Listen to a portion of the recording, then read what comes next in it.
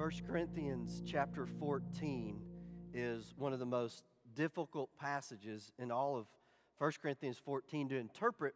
There's so many different issues. In fact, one commentator, biblical scholar that has an entire building named after him at a seminary, when I got to this section in his commentary, just said, this is a hard passage. That's how he started it out.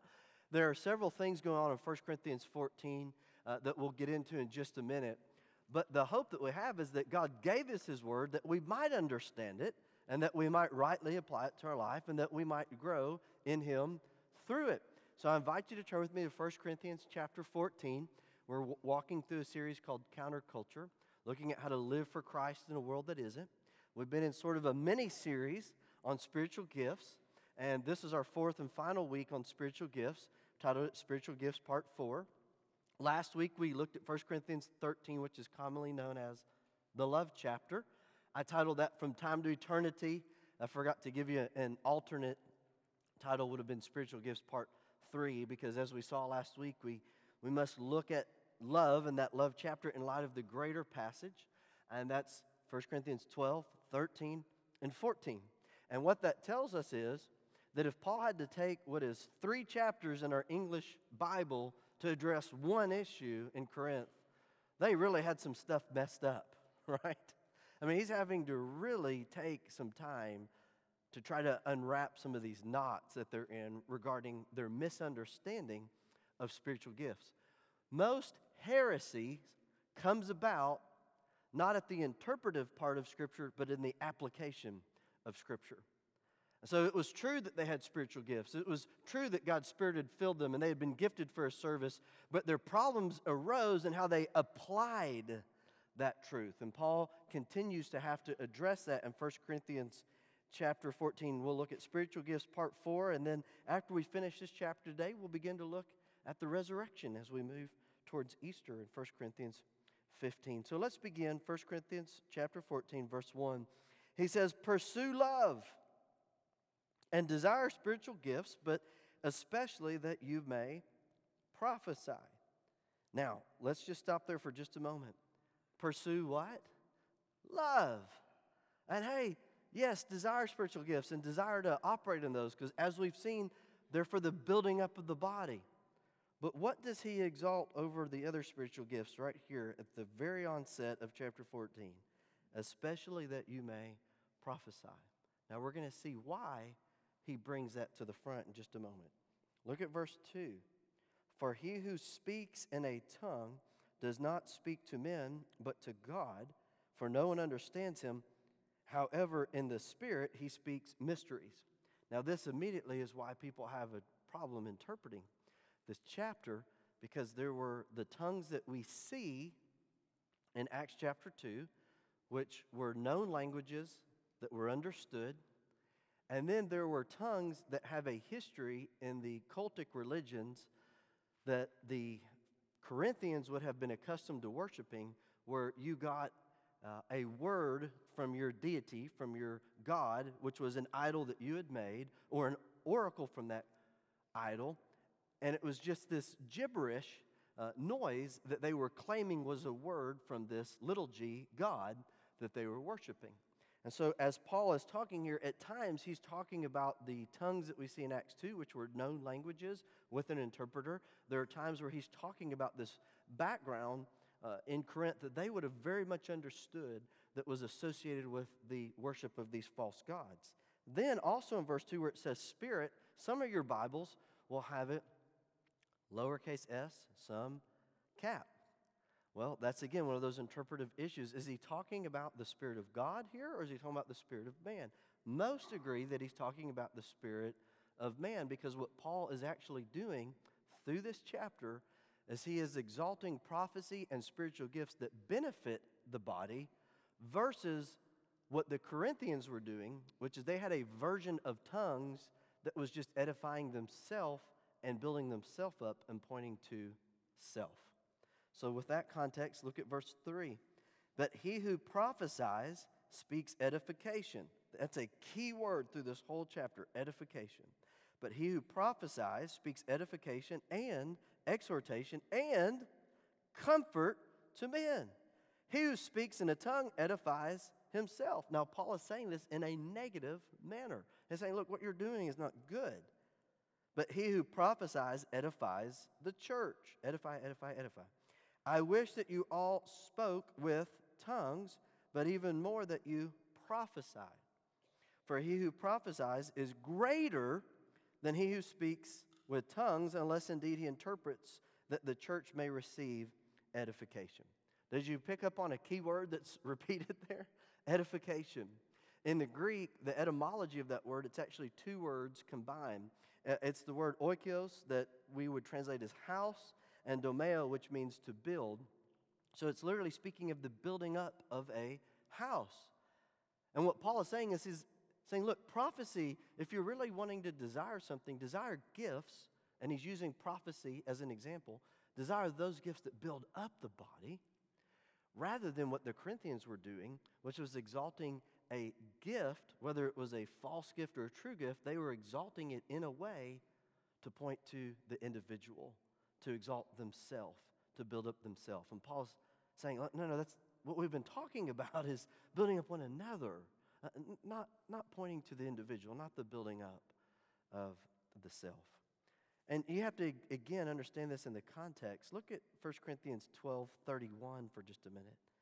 1 Corinthians 12:31, he says, but earnestly desire the best gifts, and I'll show you a more excellent way. Remember, he said, look, desire those gifts that build up the body, but let me show you what's most important. And what did he spend all of chapter 13 doing? Talking about the importance of love. Saying it doesn't matter what gift you have, if it's not in love, it doesn't matter. Love is essential. Love has to exist. As you operate in your gifts, it must be done also in love. And then, so when you get to chapter 14, verse 1, again, pursue love. And desire spiritual gifts, yes, but especially that you may prophesy, especially that you may do those things that build up others rather than point to self. That brings us to our first point today is this. The building up of the body is greater than any gift or individual that exercises that gift. Paul is giving preference to the building up of the body. Now, that's not to mean that the individual doesn't matter. Each individual in the body of Christ matters, yes. God knows you each by name. He knows the number of hairs on your head. Christ died for us each alike, not more one than the other. Each individual matters, yes, but what Paul is saying is that, look, the gift you've been given is to build up the body. It is to show a concern for the whole. And again, that's not to say that we trample over people in the sake of the, quote, greater good. I'm not saying that either. But I'm saying that God has not called us to serve in such a way that is individualistic. He's not called us to be mavericks. He has called us to serve together in community in the context of the local body and to bring a service that the result of it is that others around you are built up. So if you are serving, or your mindset, or your operation of your spiritual gifts, if the outcome of that is individuality and the promotion of self, then you're out of order according to God's word. And so Paul is setting this standard down because the Corinthian church was a mess. I mean, they were figuring out things to get divided over. They were divided over who they were following. Some say Paul, some say Apollos, some say Peter, some say, well, I'm just following Jesus. And then, they were getting drunk at the Lord's Supper. I mean, come on. They had issues. So Paul is really having to lay down some groundwork to help them understand how these spiritual gifts are to function. Imagine you took your car to a mechanic, and your car's broke down. You get it to the mechanic, and you're watching the mechanic work on your car. And the mechanic turns a wrench in a certain way, and you go, man, that is a great wrench, and you know how to operate that wrench. That is impressive. And you become so enamored with how he can operate that wrench that you just forget your car, forget it needs to be fixed, and you just walk home going, man, that was some impressive wrench turning. That was amazing. What if you did that? What if you got so focused on the part that you forget the fact that the car needs to be fixed? That in essence is what Paul is saying is, hey, don't get so hung up on this gift that you forget there's a bigger picture here. It's kind of the saying of missing the forest for the trees, right? He's saying, look, don't just be focused on this, be focused on what this has to do within the greater body. Each individual matters, but we grow as we relate to one another. And the gifts are given for the edification of those around us. That's why love's so important. Because people are crazy, and I'm one of them, right? I mean, we get off on all kinds of tangents. And so unless love is there, we won't serve one another. We won't care to edify one another. But when love is there, then we will. Now, what's important to realize through all of this is Paul, he's exalting prophecy and those gifts that edify the body. And as we will see as we go through this passage today, there's no one gift that's given to everybody, and no one person has all the gifts.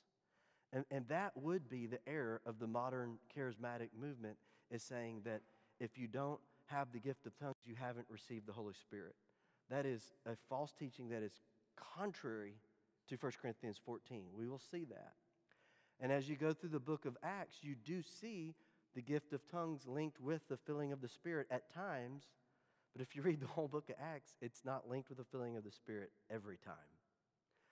So what we must do is we must come to Scripture as best we can, allowing Scripture to interpret Scripture and not applying our preconceived ideas onto the text.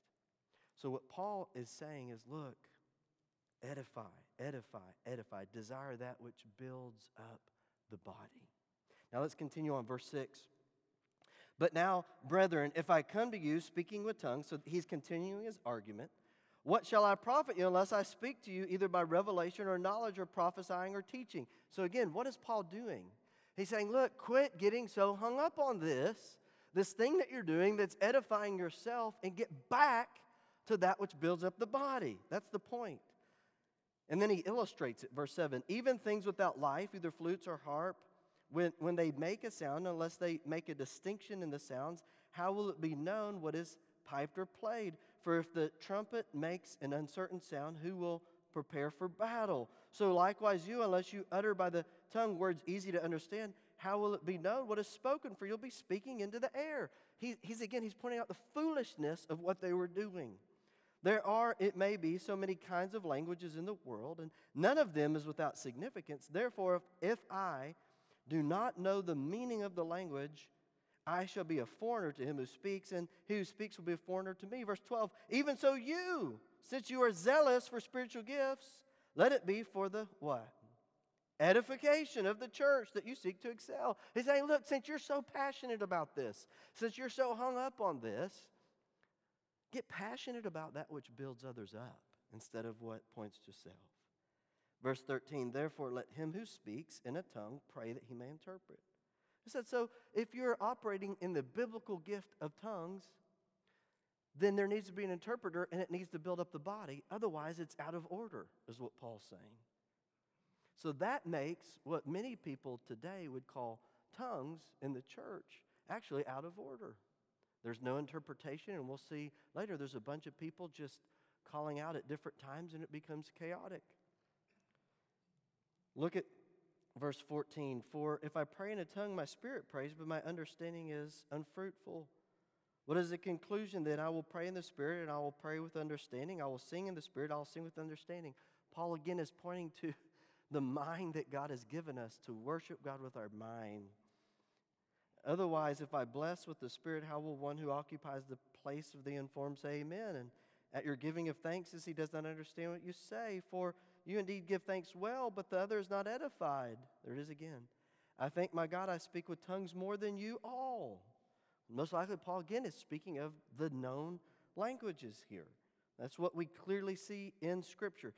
Here's the one issue that I have with those that really push hard on a private prayer language is you really have to try to read it into these verses, and there is no clear teaching in any other passage of Scripture that a private prayer language exists. There just isn't. You really have to work to put it into here. But people on the other side of the extreme that would say, well, all of the sign gifts have ceased, again, you have to work. Well, where do you get that from? They have to work it in. And so we see that there are abuses in the application of Scripture on both extremes. And often the truth is found in the middle. Look at what Paul says, verse 18. For I thank my God that I speak with tongues more than all of you, yet in the church, so that is in the gathering of the saints, in the local assembly, like today, I would rather speak 5 words with understanding, that I may teach others also, than 10,000 words in a tongue. That's a big statement. I'd rather speak 5 words that build you up than 10,000 words that just point to and edify and build up self. Now, again, verse 12, he says, hey, since you're zealous about this, since you have a passion about it, man, be passionate about the things that build up one another. That brings us to our second point today. Passion does not equal right. You can be very passionate about the wrong thing. Anybody been there? Anybody honest enough to admit you've been there? See a few hands. Passion does not equal right. You can be very passionate about the wrong thing. This reminds me of all the videos I've seen on like America's Funniest Home Videos, or people that have told me stories about their little leaguer in football getting that ball, and he's turned around and he's running with all of his zeal towards the wrong what? End zone. Have you seen those? I mean, something happens in these little league football players, these little kids with pads that are, the size of them. They're playing and they're running into each other, and some kid picks up the ball, and he is running, and he has passion, and he has zeal, and he is excited, and he hears a crowd. What he doesn't understand is the crowd is saying, you're going the wrong way, stop. All he hears is noise. And in his zeal, he thinks, people are cheering me on, this is great. And in his zeal, he takes the football and he scores a touchdown for the wrong team. Zeal does not make right. We have to stop and ask, is this according to God's word? Where is this leading me? Let me put it to you this way, just getting real practical. If there's something, especially something that's really bothering you, but you find yourself going around talking to people to try to justify your feelings about it, it probably isn't right, because what you've just done is you've most likely slandered in order to try to justify your misplaced feelings in the first place. You follow me on that, or did I get confusing? In other words, if you have an echo chamber of people that just tell you what you want to hear, that should be a big red flag in the first place. You following me? So zeal does not equal right. Sometimes our spirit is stirred up because God is actually trying to address things in our own heart that aren't right, and that's why we're stirred up. Because the Spirit is flashing all of the warning signals and the signs and the bells and whistles saying, you need to deal with this inside of you. So passion does not equal right. You can be very passionate about the wrong thing. And that's what the Corinthians were doing. They weren't bad people. They were just off track. And Paul loved them. Paul's correcting them. And Paul's trying to teach them the right way. So I want us to just maybe make note of this, that when we become very passionate about something, it's very healthy to stop and ask, is this the right way? Which we know that through, according to God's word, does it line up with God's word? And what is the end that this is leading me towards? The book of Proverbs talks a lot about considering the end of a matter. Very wise. Sometimes you can spare yourself a lot of heartache if you'll just stop and go, what does the end of this look like? Where is this leading me? How does this play out? Now, let's look at verses 26 through 40. We're going to move fast, and we're going to actually cover this whole chapter in 1 week. Y'all are doing well. I'm sorry, verse 20 through 40. I said 26. We're going to begin at verse 20 where we left off and work through the rest of this chapter. Brethren, do not be children in understanding. However, in malice be babes, but in understanding be mature. In the law it is written, with men of other tongues and other lips I will speak to this people, and yet for all that they will not hear me. Now, this passage in Isaiah that Paul is quoting is very instructive to us because he's talking about known languages. And again, we interpret Scripture with Scripture. And then it says the Lord. Therefore, tongues are for a sign, not for those who believe, but for unbelievers. But prophesying is not for unbelievers, but for those who believe. Therefore, if the whole church comes together in one place and all speak with tongues, and there comes those who are uninformed or unbelievers, will they not say to you that you're out of your mind?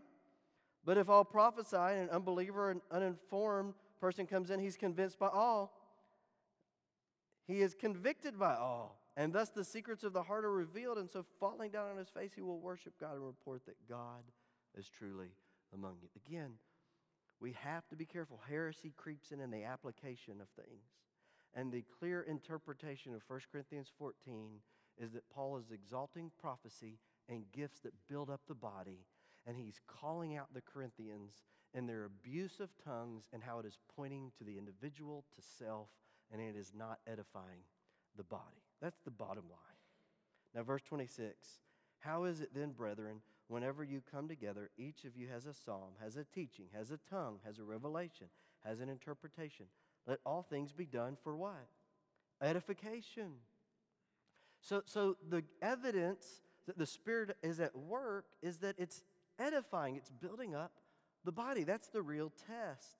And Paul's giving them some instructions about the public worship service. Verse 27, if anyone speaks in a tongue, let there be two or at the most three, each in turn, and let one interpret. Okay, now look at verse 28. But if there is no interpreter, let him keep silent in the church, and let him speak to himself and to God. Almost missed my pulpit there. If you take those two verses together, that's what I've been pointing at. Paul gives us guidelines. He says, if there is a tongue, it must be interpreted, and it must be done one at a time. Those two verses rule much of what passes as tongues in the modern charismatic movement as unbiblical. Right there. I mean, that is a clear teaching of Scripture. Now, again, I'm not trying to pick on anybody. I'm just saying we have to go with Scripture.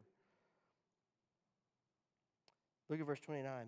Let two or three prophets speak, and let the others judge.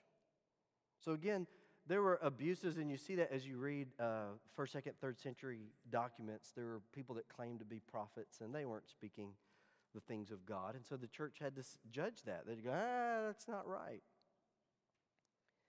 But if anything is revealed to another who sits by, let him first keep silent, for you can all prophesy one by one. So even prophecy is supposed to be done decently and in order. God doesn't give a word to two people at the same time to stand up and just start trying to speak over each other. That all may learn and all may be encouraged. And the spirit of the prophets are subject to the prophets, for God is not the author of confusion, but of peace, as in all the churches of the saints. Now, verses 34 and following, it deals with women in worship, and we already dealt with that in 1 Corinthians 11 and the cultural context of Greeks and Gentiles and Hellenists, and they're all coming together, and Paul's trying to help them navigate cultural norms, so I'm not going to go back through all that. You can go watch the sermon on 1 Corinthians 11 for that. We know in the Old and the New Testament there were prophetesses as well as prophets, and Paul is not trying to put down women, but he is helping them navigate their cultural climate of that day. And so what he says in verse 34, let your women keep silent in the churches, for they are not permitted to speak, but they are to be submissive, as the law also says. And if they want to learn something, let them ask their own husbands at home, for it is shameful for women to speak in a church. Again, this is what we'd call culturally conditioned. We are 2,000 years separated from this, and that's why I have a hard time with that. Or did the word of God come originally from you, or was it you only that it reached? If anyone thinks himself to be a prophet or spiritual, let him acknowledge that the things which I wrote to you are the commandment of the Lord. But if anyone is ignorant, let him be ignorant. Therefore, brethren, desire earnestly. He ends where he began. Desire earnestly for prophecy. Do not forbid to speak with tongues. There's the balance. See, it's not forbidding tongues, it's tongues that are done biblically. And most weren't, and most aren't. Verse 40, let all things be done decently and in order. So if you take these two verses, verse 26 and verse 40, just look at these two verses. How is it then, brethren, whenever you come together, each one of you has a psalm, a teaching, a tongue, revelation, and interpretation? Let all things be done for edification. If you take that, let all things be done for edification, and then you take verse 40, let all things be done decently and in order. That's his command to us. So that brings us to our third and final point, is this: God cares about the means and the end. You see, God was giving them instruction about not only that He wanted to be worshiped, but how He wanted to be worshiped. And God cares about the means and the end. It is about where you're headed and how you get there. Think about the Israelites on their journey. They had left Egypt. They were heading to the Promised Land. That's their destination, right? The Promised Land. I mean, it doesn't get much better than that when you're headed to a place that is called the Promised Land. You can't really one-up that. It's like, this is it. The promises of God will be fulfilled at the destination that we are going to. That's great. That is huge. That is absolutely an end to look forward to. But was God only concerned about the end that He was leading them to? No, God was very concerned about the means by which they got there, about them learning holiness, about them learning to trust Him. They had to receive the instructions for the tabernacle. They had to learn to worship Him as they wandered through the wilderness. They received the manna to trust Him for their daily bread. They received the water from the rock. They received the quail. They received from God in the wilderness wanderings, and God was very concerned about the means by which they came to the end. God was preparing them to receive the end that He had in store for them. And our God is the same yesterday, today, and forever. He is a God who cares about not only where we're headed, but how we get there. And that's what Paul is writing to the Corinthian church about, is he's saying, guys, you're on a journey, and you need to take the spiritual gifts that you have received and use them along the way to build one another up. And quit pointing to yourself, and quit playing this game where you're exalting one gift over another, but be zealous to see the body built up as you journey with Jesus through this life. You know, Jesus is the means to the end, and He is the end. He's both. I mean, think about it. I've said this before. If you remove Jesus from heaven, what do you have? Well, it's not heaven. Howard Hendricks used to say, Jesus is not a place, it's a person. I got that wrong. Howard Hendricks used to say, heaven is not a place, it's a person. His name is Jesus. The presence of God is heaven. And so Jesus is not only our means, but He is our end. The only way we get to heaven is through Christ. And through Christ, we get to Christ. We get to experience His fullness one day. We get to see Him face to face. Paul says, now we see dimly, but kind of like through a stained mirror, but one day we'll see clearly. And so really, as we receive God's Spirit and as we receive His gifts and as we receive Him, it's a taste of heaven that we receive now. A promise of what is to come. Isn't that amazing? I'm going to close with this last story. There, over the years that I've been in ministry, I have seen people drawn to the things that kind of are miraculous, the things that excite them, the things that give them the attraction of emotionalism or God is moving. And I've even seen and watched people that go to a conference and the worship leader has them hold their hands up. And they're worshiping and they're praising, and the worship leader says, now jump up and down. And they're doing that. There's nothing wrong with that. Then the worship leader says, do you feel the Spirit in your hands? No, I feel blood leaving my hands. That's what I feel. And there are people that manipulate and people that prey on others to control. But man, you want to experience the power of the Spirit of the living God? It's in obedience.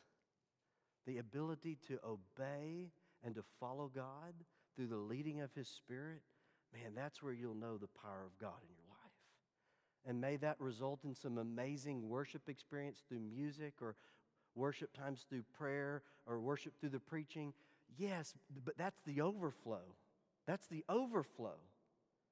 The beginning is that day-to-day obedience to the Lordship of Jesus Christ. And I think that that's what the Corinthians had out of order. They were putting the experience first, and they were neglecting the inner life. And as we walk with Jesus first, then when we come together, the worship will be on fire. Would you please stand with me? If there's never been a time in your life that you've put your faith in Christ and received His Spirit and been filled with His gifting to serve Him, man, that's what we want to invite you to do today. Jesus is the Son of God who has come and who has died for our sins, who has risen from the grave, who has ascended to the right hand of the Father, and promises to save all who call upon Him by faith. That as we turn from our way to Him, looking to Him, believing upon Him, He not only forgives us of our sins, but He fills us with His Spirit. He gives us through His Spirit. He calls us into a life following Him, serving Him, knowing Him more and more each day. And if you've never put your faith in Christ, that's where we'd like to encourage you to begin today, to say, I'm ready to put my faith in Jesus, to know Him and His power in my life. But most of you, especially on a morning like today with people staying home out of fears of the virus, most of you already believers. But may we resolve in our heart to say, Lord, help me to get over my greatest stumbling block, which is most often myself, and see how my life can be lived for the best of others. Let me not leave laying on the ground the good which is in my power to take up and do. I'm going to pray. I'll be down front. One of our elders will be down front. The altar is open. As the Lord leads, you respond. Lord Jesus, we love you. We thank you that you are at work, that you love us, that you call us to yourself, and that through you we can actually do good and build up your body. That's actually a very exciting and comforting thing. Know that you would use us to build up the body. Thank you, Jesus. You're good. Bless now this time of response as we respond to you, our living Lord. It's in your name we pray.